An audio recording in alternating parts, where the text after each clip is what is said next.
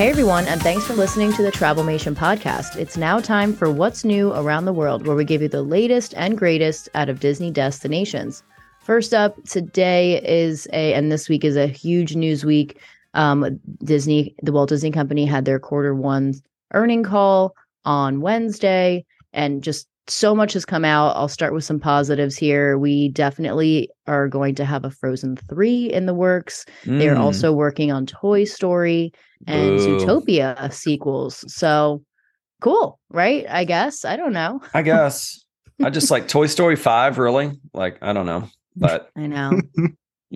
We'll see. Well, we were chatting earlier. Maybe it's a backstory on Woody or something like that, like they kind of did with Lightyear. Maybe it's some redemption there, because Toy Story 4 was not it. So yeah, hopefully. But, I'm sure Frozen will make $1 billion. So, right. For sure.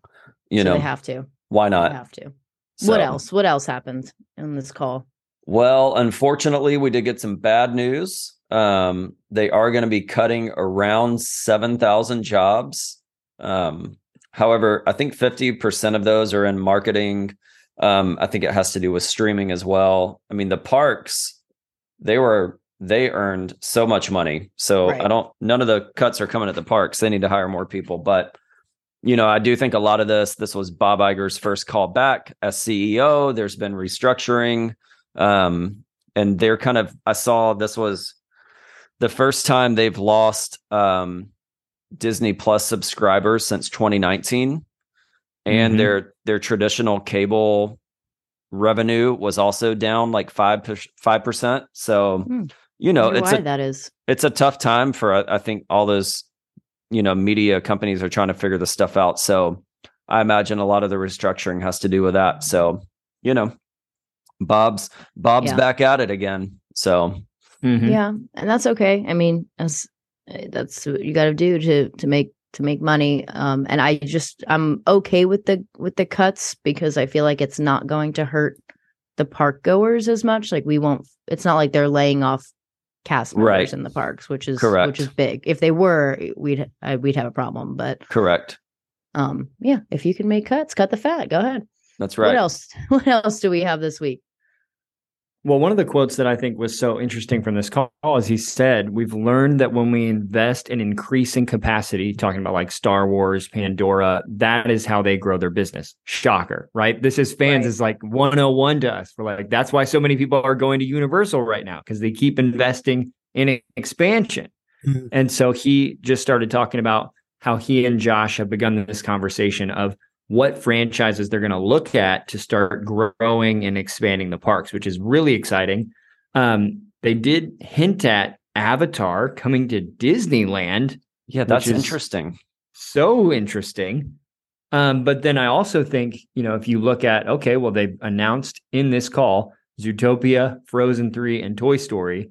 Those would be other expansions I would think about that they're going to bring. So if I were them, I mean, you start thinking about kind of how they've done Frozen over in Asia. Maybe they do some of that Zootopia stuff in Animal Kingdom, maybe do some of the Frozen stuff in Hollywood Studios or Epcot. That would be my first guess. But where do you guys think Avatar is going to show up in Disneyland? No idea. Third gate? I have a crazy theory. What's your theory? I hope it's not true, because this would really change the Grand Californian.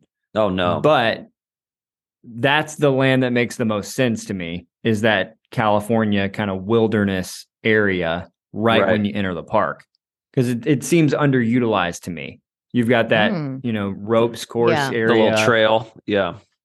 The water ride. I don't see a lot of foot traffic over there the same way you do in other parts of the park. Yeah, it's that's true. Could be a really Avatar, cool entry too, if they did it right. No, that's just a guess. I would put, if you retheme that Avatar area. Yeah. I mean, where can you fit a whole land over in California? Imagine the view from those rooms of those right, that'd be awesome. At night, that would be super cool. We know it's not Pixar Pier. They just refreshed that. Yeah. I can't think. I mean, Star Wars Land took up the back half of Disneyland, unless it's like snuck into Adventureland, but I don't see where that fits. Christian, what do you think? Well, I think we've got a lot of excitement at Walt Disney World with the Tron roller coaster. We've seen the most in-depth look that we've ever seen. I've seen some really cool videos, but I want to tell you, I've read a report that it might not be so friendly for larger guests. One report stated that anyone above size 14 in pants probably won't fit on the ride. No. That's what the reports are. I saw reports today that said that was false. Really? And that it was a little overblown. I do hope so, because I'm a size 34. That's way more than 14. So I'm looking forward to riding it one day. No, that's incorrect. That is definitely Is it misinformation?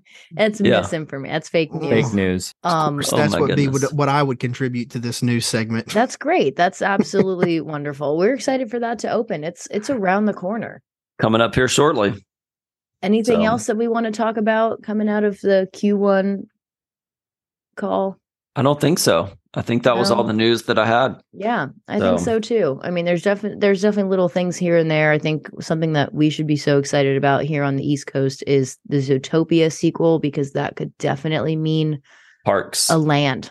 Yeah. Mm-hmm. Once they start to reimagine those franchises, definitely. So I'm excited about that. Definitely makes sense for Animal Kingdom. We need a Zootopia land in Animal Kingdom. I agree. 100%. R.I.P. Dino Land. But yeah, so it was a pretty big news week. The call took up most of the week, but we thank you guys so much for listening, and be sure to listen to our episode this coming Monday for our long anticipated review of Cinderella's Royal Table. See you real soon. Bye guys. Bye.